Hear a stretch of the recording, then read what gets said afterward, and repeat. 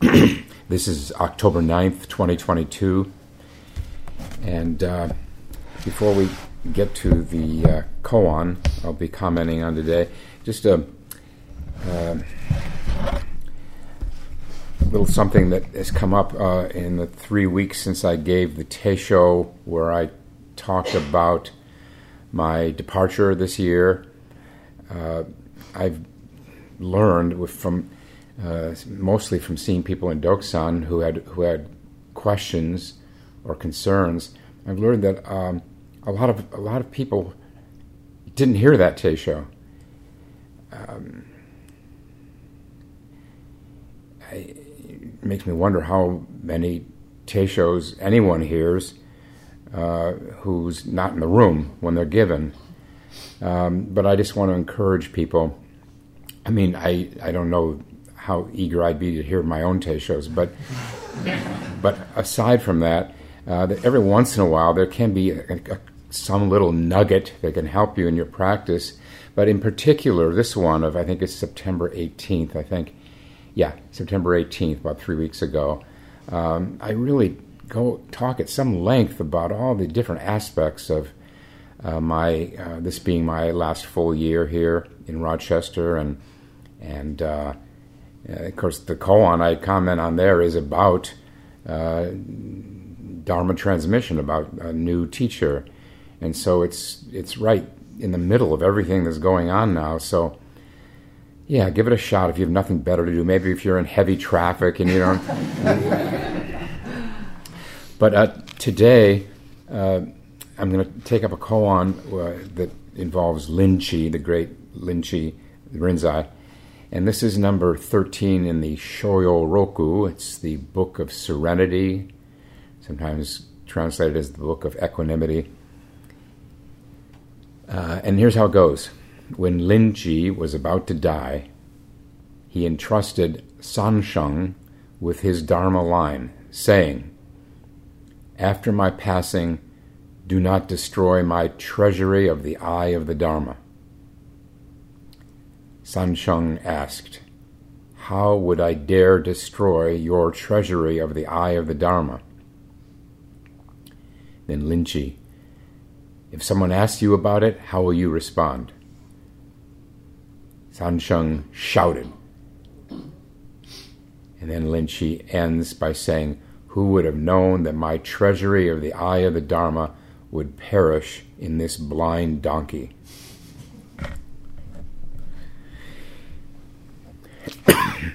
I do have some information here about Rinchi. There's not a lot, actually.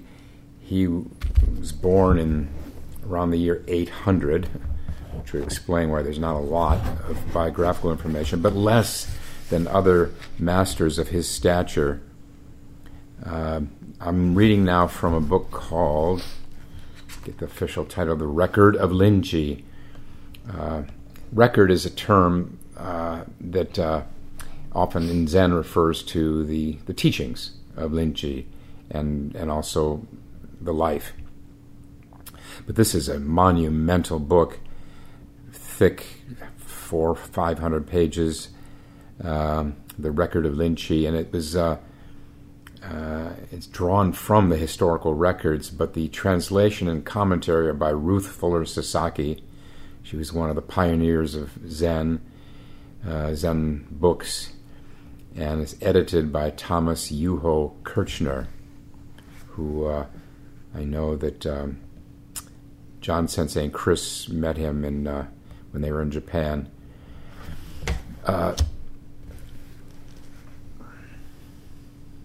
I'm just going to kind of get to the gist of his biography.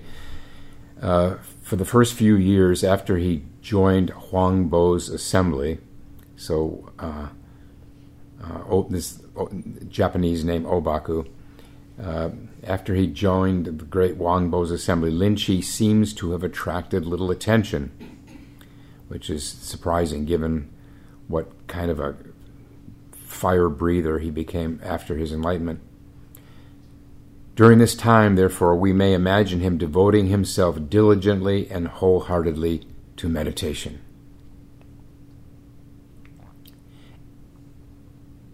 and other such activities as were participated in by the students surrounding Huangbo. By the way, as is so commonly the case, before Lin Chi ever found his way to the great Huangbo, he achieved some mastery in the Vinaya school. That's the Buddhist precepts, monastic precepts, and also in sutra study. So this was step 3.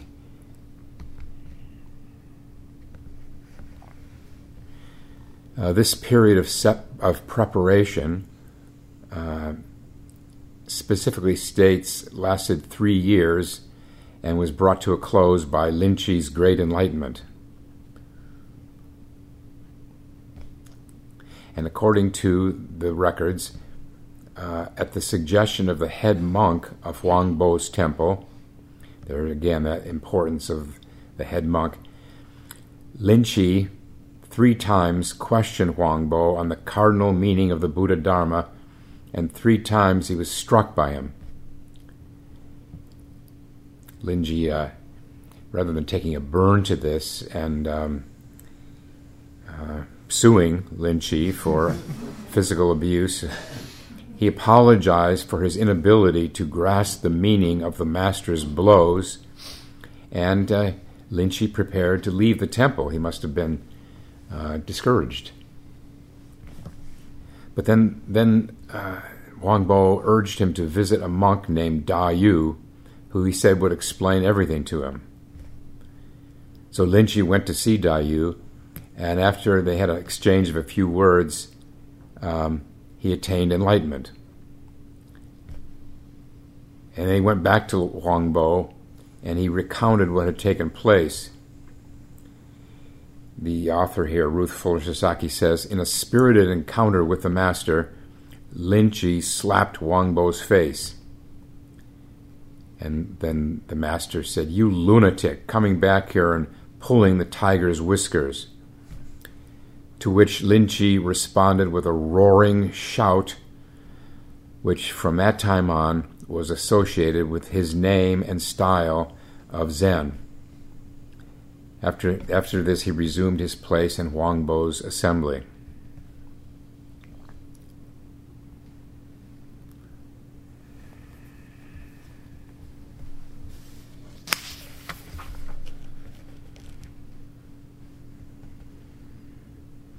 Well, a little more than here.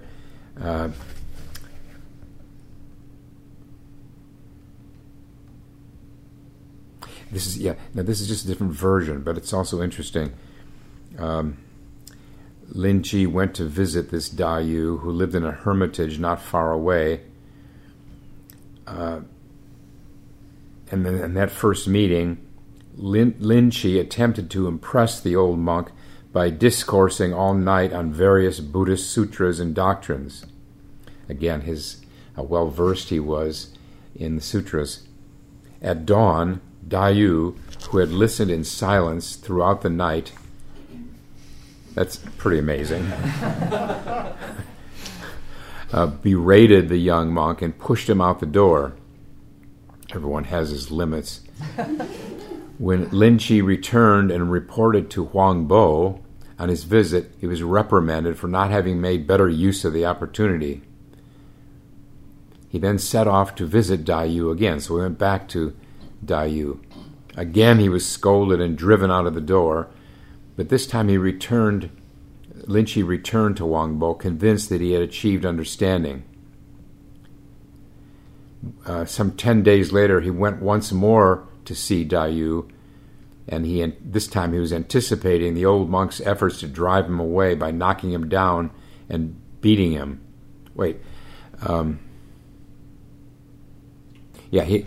That Lin Chi knocked him down and beat him. And then Da Yu acknowledged Lin Chi as his disciple. No one needs to take this kind of behavior as literally, but it may have been.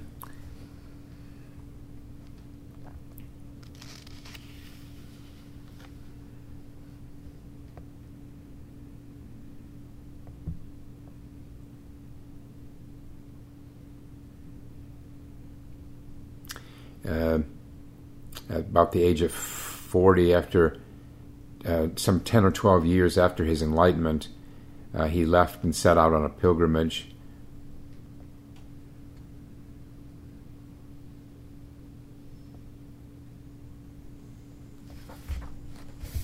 Yeah, I'm just going to leave it at that. We have too much other material here.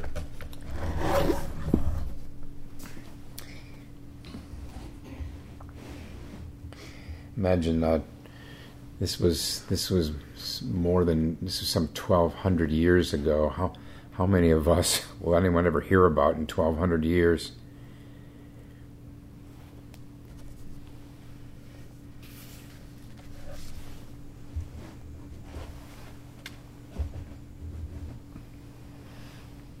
So back to the koan. When Linchi was about to die,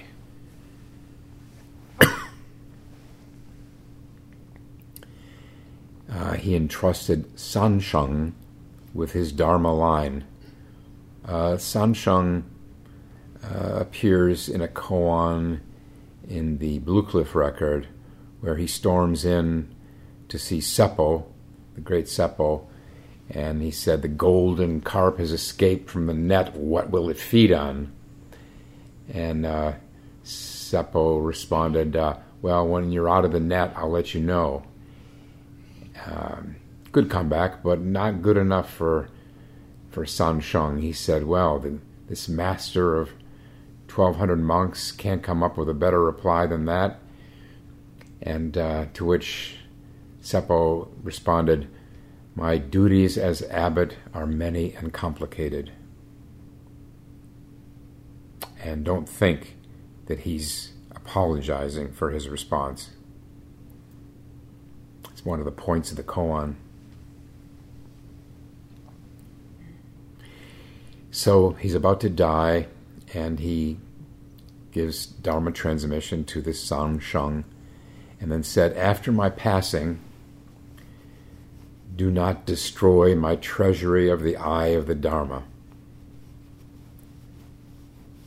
Another translation has it, "Do not destroy my true Dharma eye." The editor of the book I was just reading from, the Record of Linchi, said that this true Dharma eye is just a way of referring to the basic principles of the Dharma, the Buddhism. It could be taken in a more narrow sense of Linchi saying, "Don't destroy my teaching," instead of the Dharma, my teaching. Because the Dharma means both. In a way, it means the bigger meaning of Dharma is the truth, the way, the law, ultimate reality. That's Dharma. Then the narrower understanding of it is the teaching, my teaching. So, which did Linchi mean, and which way did Sansheng take it?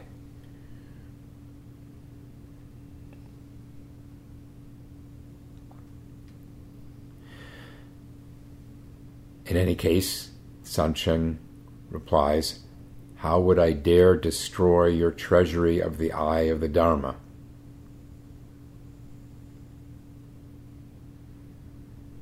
That's important, very important point of the koan.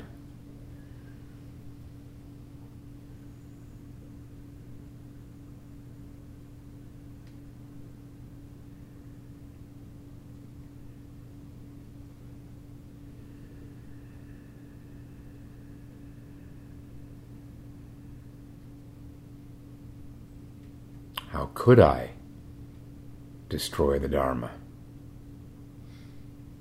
When destruction itself is the Dharma. There's nothing outside the Dharma.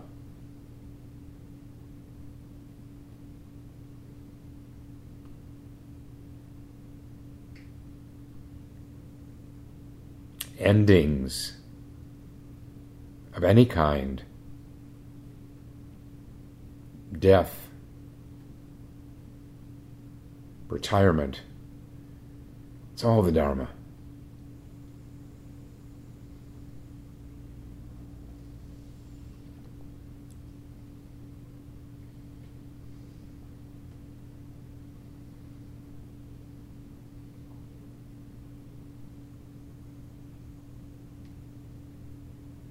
This koan, as I delved into it again this yesterday and the day before, came to see that it's really all about destruction and creation.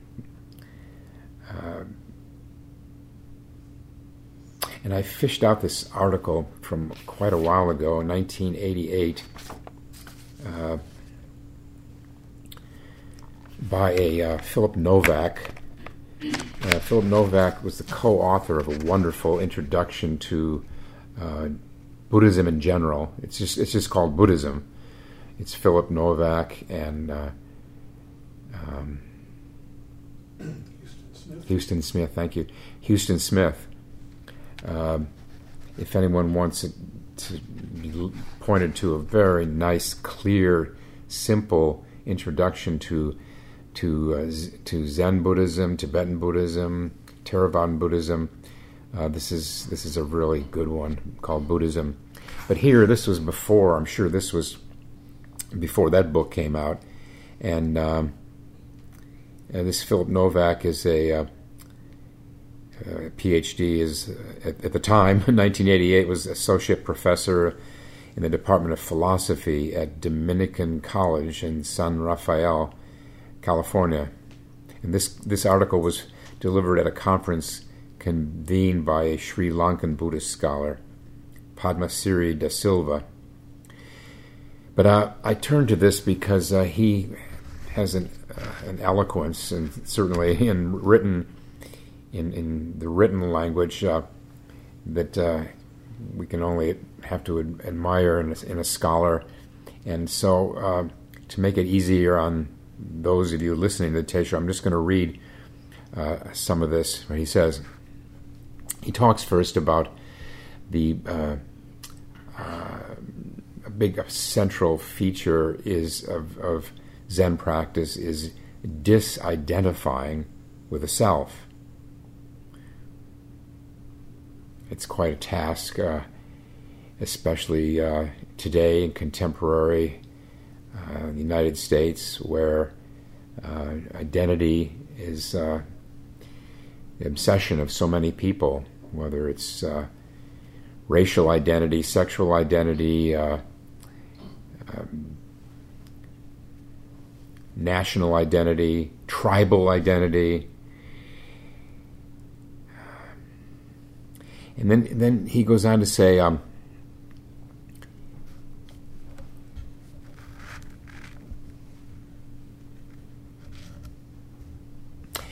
we are all aware that Buddhist practice is a means to eradicate false views of the nature of the self, and as such, it is primarily a destructive opus. It destroys the hindrances. It dissolves the three poisons. It reveals the non-self characteristic of reality.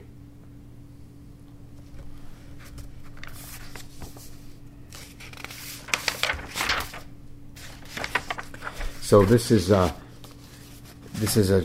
key aspect of, especially in Zen. We're often quoted the Zen saying it's a practice of daily losing.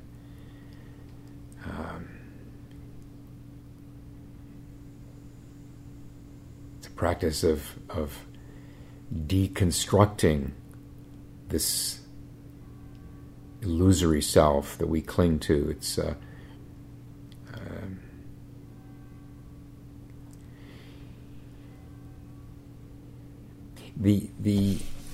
when Linchi here, as it is here, says, "Do not destroy my treasury of the eye of the Dharma," he couldn't have said that seriously because he knows that no one, Sansheng or even he himself, could possibly destroy it. That there's nobody there to effect such an act of destruction. It's no self. It's way beyond what anyone can do.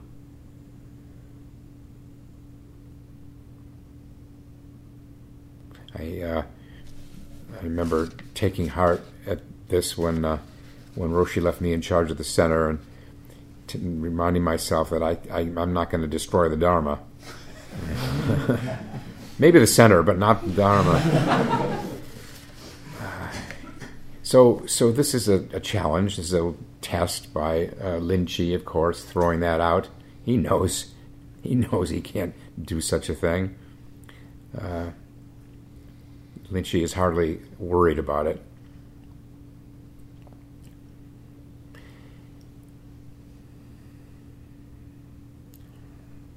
And then Novak goes on, but the hunger for identity does not vanish overnight, nor does one go from being bound up in identity clinging to being free of such a clinging in a day. The Buddhist path is a developmental one, and I want to suggest that Buddhism must offer interim identities to the aspirant, so that as old, inauthentic self-images fall away, more authentic ones take their place as progress is made toward final liberation. So we can pose the question, okay, who am I?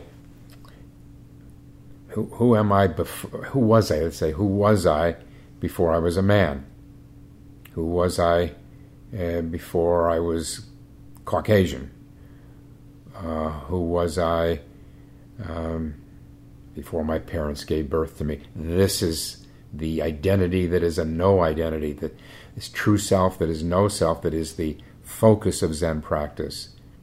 To see through all these, what he calls these provisional or these interim identities that psychologically can be useful to work through. Yes, it can be. These tribal identities to identify with a group, with a country, with a race, with a gender, and so forth.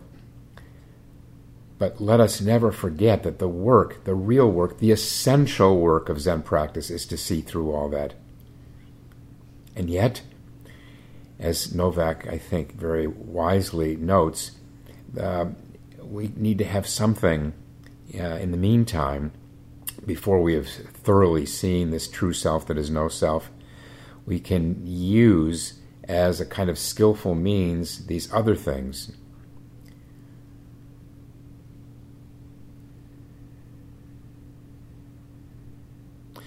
He goes on, Buddhist practice, I am suggesting, has a constructive aspect that satisfies the human hunger for identity even while the causes of that hunger are being gradually eroded.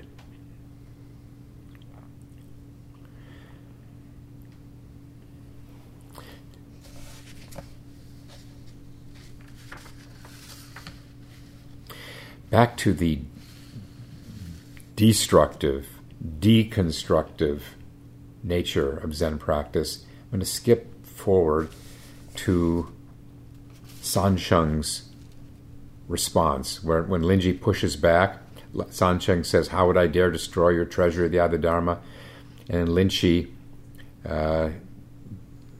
must have felt that, okay, that's a pretty good response, but let's see how far it goes. And so he says, if someone asks you about it, how will you respond? In other words, okay, what more have you got for me? What do you mean by that? To which Sansheng shouted, and I'm going to come out on a limb here and suggest that he shouted, "Quats!"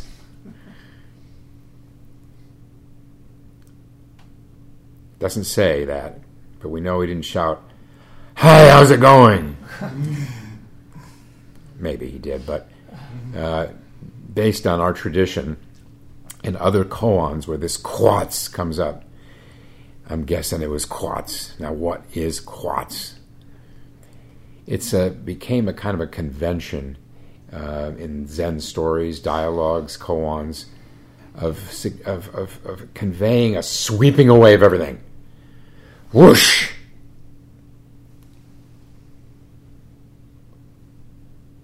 Nuking everything. This in one utterance, Sansheng goes right to the essence of Zen practice. The essence being the realm of no thingness, nothing left. The old saying in Zen, kill the Buddha. Even the Buddha can be attached. Kill enlightenment. That can become an attachment.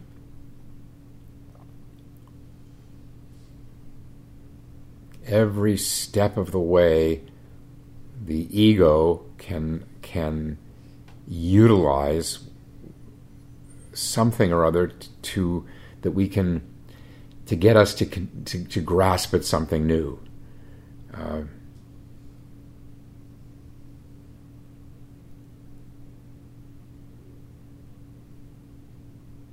Even especially attainment, having come to awakening, koan after koan after koan, enjoins us to discard what we think we have attained, as if we could attain anything, really.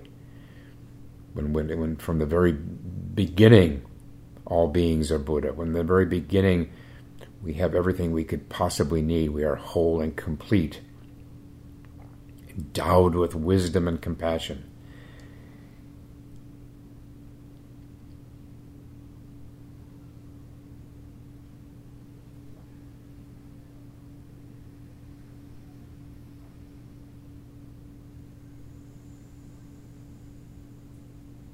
In a koan, I think number 22 in the Mumukana, Ananda, who still had yet to come to any awakening, even though he was, BFFs with the Buddha, he said, came to the Buddha, and he said, "What is there anything else? What more can I do?" Something like that. That's not the exact words. And the Buddha said, "Ananda." Ananda said, "Yes, yes." This is according to Zen lore, which I wouldn't try to push on a historian. According to Zen lore, this was the occasion of Ananda's enlightenment. Oh, excuse me. Ananda went to Mahakashapa. The Buddha had already died. Mahakashapa went to Mahakashapa, and Mahakashapa said, "Ananda." And at that, Ananda came to awakening, according to the story. And then Mahakashapa said, "Now knock down the flagpole at the monastery gate." Destruction, deconstruction, negating.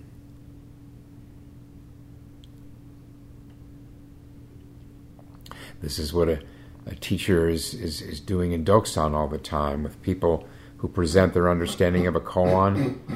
That's it. Not yet.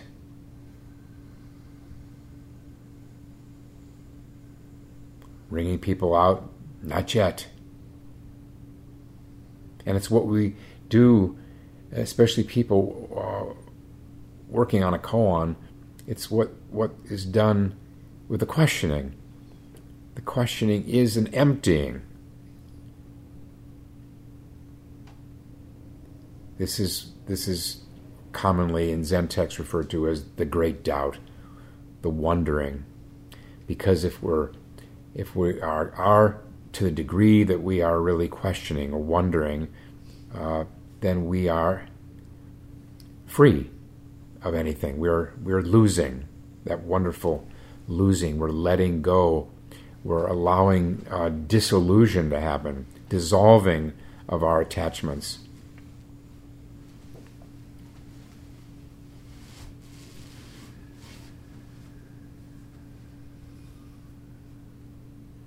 Lin Chi himself was famously said, when he's talking about killing, kill mother and father. This can sound so cold and remorseless and so forbidding, this kind of words, but the point is that it's a natural part of the Dharma. Life is the destruction side, the dying, the ending.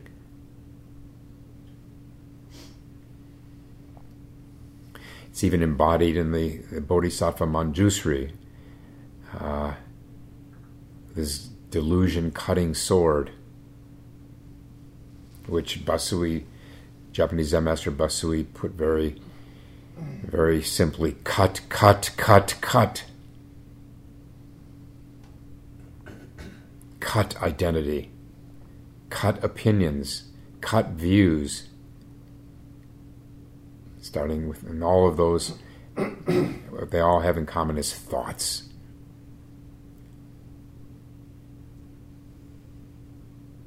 It's thoughts that kill us, in a very real sense. It's thoughts that leave us only half alive.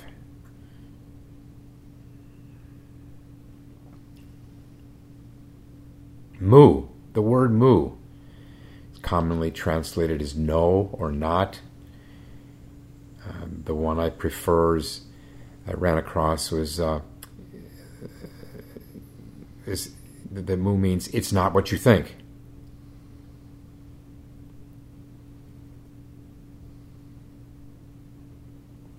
Does even a dog have Buddha nature? It's not what you think. Whatever you're thinking, it's not it.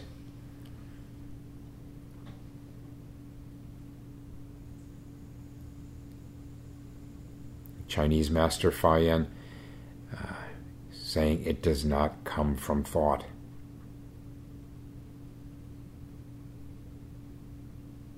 And the Buddha himself, not this, not that.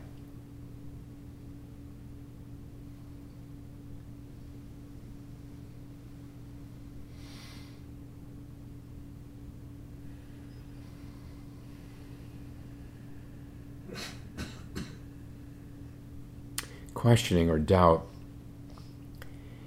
let's say doubt, is it's just the flip side of faith, and that's the other side of all this is the constructive, the affirmative, the creative side of Zen practice. A little more of Philip Novak. Well, I read this. I'm suggesting Buddhist practice has a constructive aspect that satisfies the human hunger for identity, and not just identity, but our humanness. We to just teach emptiness, no thingness, killing, is. That can't be the whole picture, and no Zen teacher would ever claim that it is.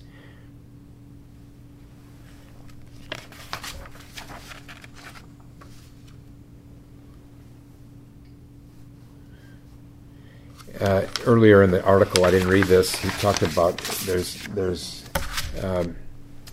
he said that identity is sought not only in self-assertive modes, that this is my race or gender or tribe, but also in self-subordinative ones.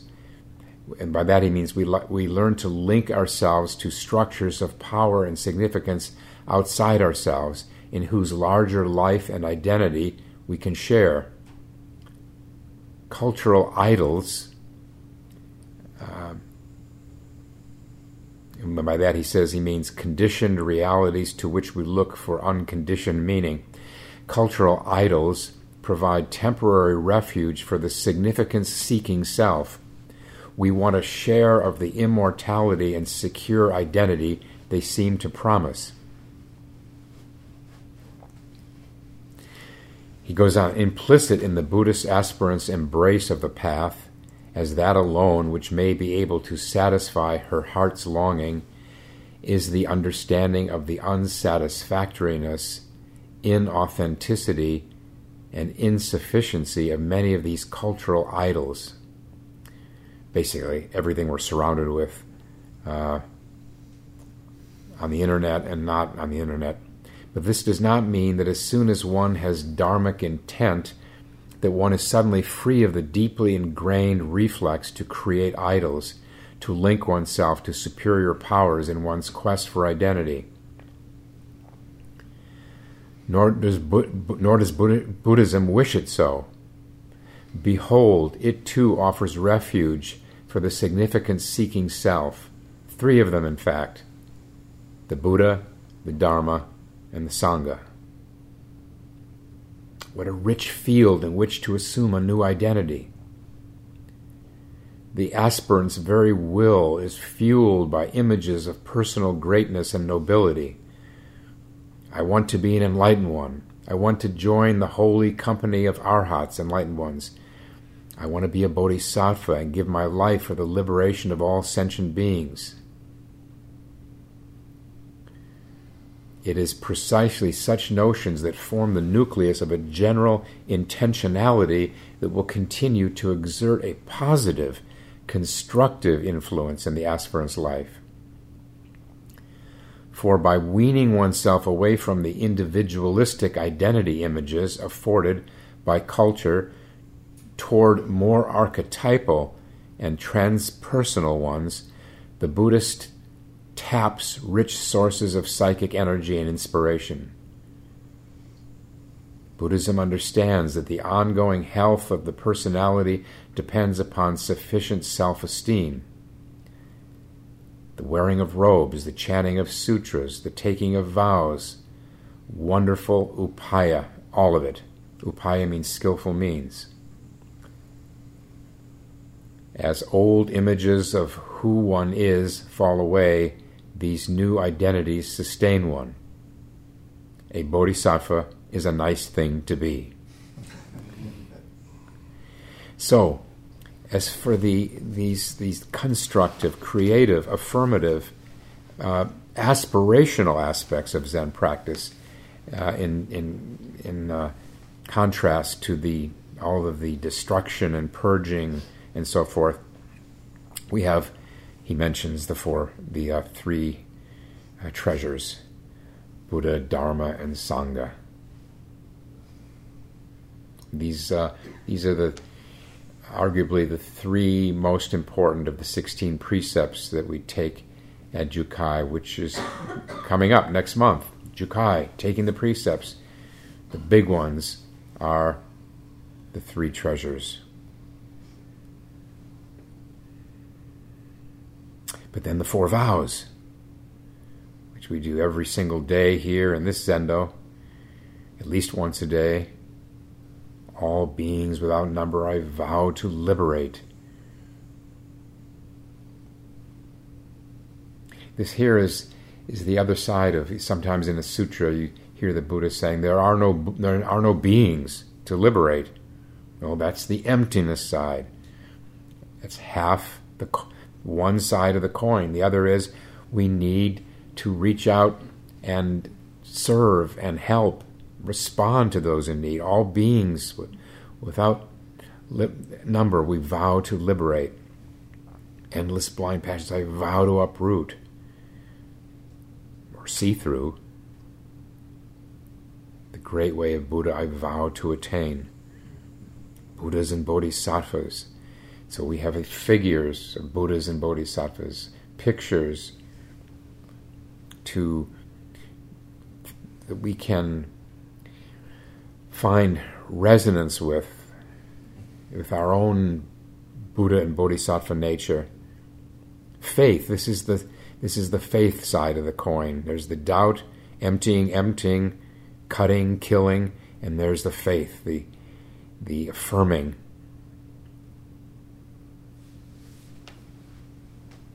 And then also the 10 paramitas. Usually when we talk about the paramitas or perfections, we talk about the 6 paramitas. Let me just run through these. There are 10, the fuller thing, but the first 6 you will, of course, I'll remember. The first one is dana, or giving. That's pretty positive, pretty affirmative. Shila is morality, the precepts. Kshanti is patience or forbearance.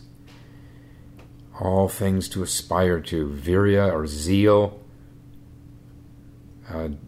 Dhyana is meditation. Prajna is wisdom. And then the other 4, I think, are even more clearly, well, maybe not, but they're also very positive. As upaya, he mentioned upaya, literally means suited to the place or situation. Skillful means adapting one's understanding of the Dharma to help others. There's the arising of bodhicitta, that aspiration to come to awakening for the sake of all beings. That's the 8th. The 9th is, it's called Bala. I never heard of it before. Bala Paramita. It's spiritual power, spiritual or moral power or force. This is, I think, what they're talking about in Chinese texts, where the translation says virtue. Even in our own English dictionary, this is the second definition. We associate it with being good, but the second definition of virtue is effective moral power or force. And then the 10th of the 10 paramitas or perfections is generally translated as knowledge. It's jnana.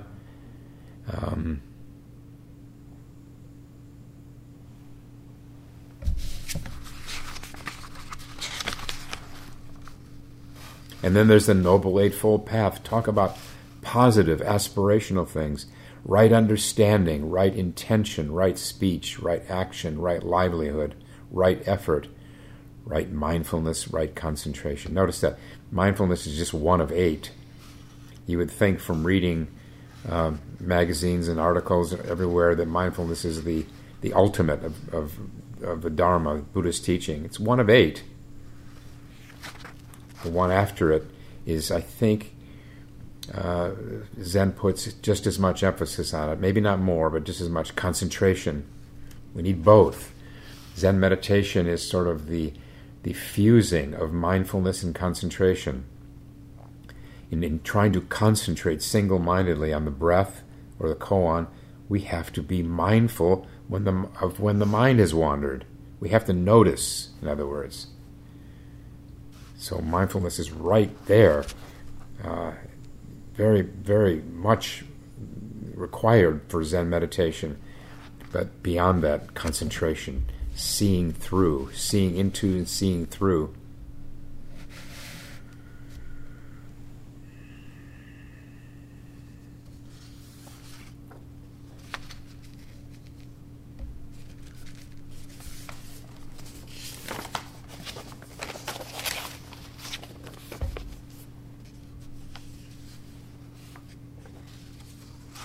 There's a great other koan. This is in the last one in the Mumonkan, where this interplay and this simultaneous interaction of the destroying or the negative, the deconstructing with the positive, the affirmative, the yin and yang. Really, what we're talking about is yin and yang. Very much more common kind of way of referring to it. Where in the commentary, I won't go through the whole thing, just in the commentary, Mumon says, one goes to the bottom of the deep sea and raises a cloud of sand and dust. The other goes to the top of a towering mountain and raises foaming waves that touch the sky. The one holds, the other lets go. There it is. The holding, the positive.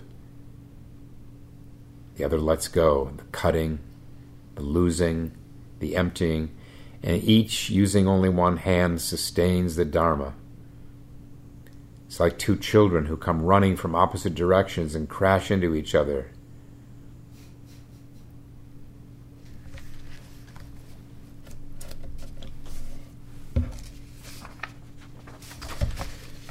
So this quats, demolish it. Demolish all thoughts, views, opinions, identities. Demolish the very idea of the Dharma as something that could be destroyed. All ideas, concepts, attachments. Attachments above all. Never forget, attachments means above all to our thoughts, our mental attachments. People so often, I just say this over and over because so often beginners especially say, oh, if I have to give up all my attachments, I got to give up coffee, I got to give up this, I got to give up that. No, start with the thoughts. There's when you're done with that, yeah, do what you want with the coffee. Or in my case, movies.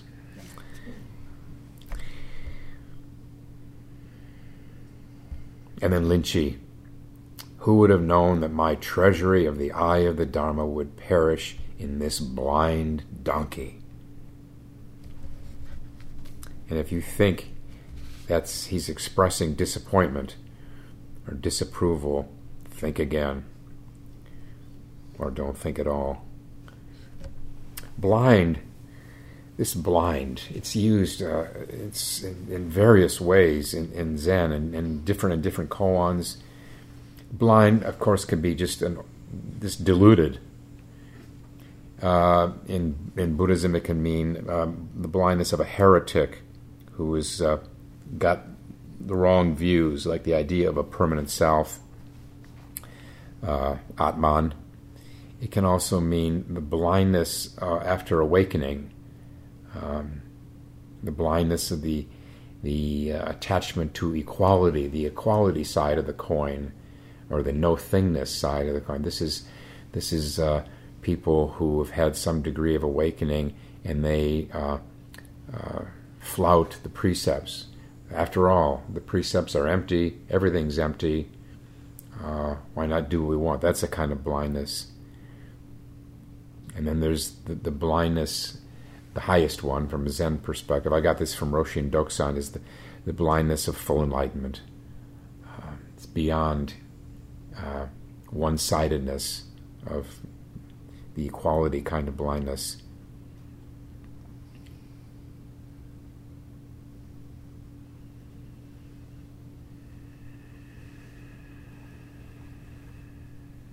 The blindness of really, another way to understand it is it means empty. I know it's a bit of a leap from blind to empty, but there's a koan in the Blue Cliff record where the master and a monk are talking about whether the monk's teacher had an open eye, and then they talk about giver and receiver, that is teacher and student, and Hofuku says giver and receiver are both blind. One way to understand that is the teacher is positive blind, and in the good sense, developed sense, and the student is, in the other sense, deluded. But then there's this other one. They're both empty, devoid of any abiding self. Which always remember, these words, they can trip us up. It can sound pretty bleak, the negative side of things. But really, it's only through dying, through endings, through changes. It's only through changes, flux, that the new can arise, that rebirth can happen through death. Well, it's easily said, but practice, it's through practice that we come to really take that into our bodies, we really assimilate that and know it with a capital K instead of just intellectually. All right, time is up. We'll stop and recite the 4 vows.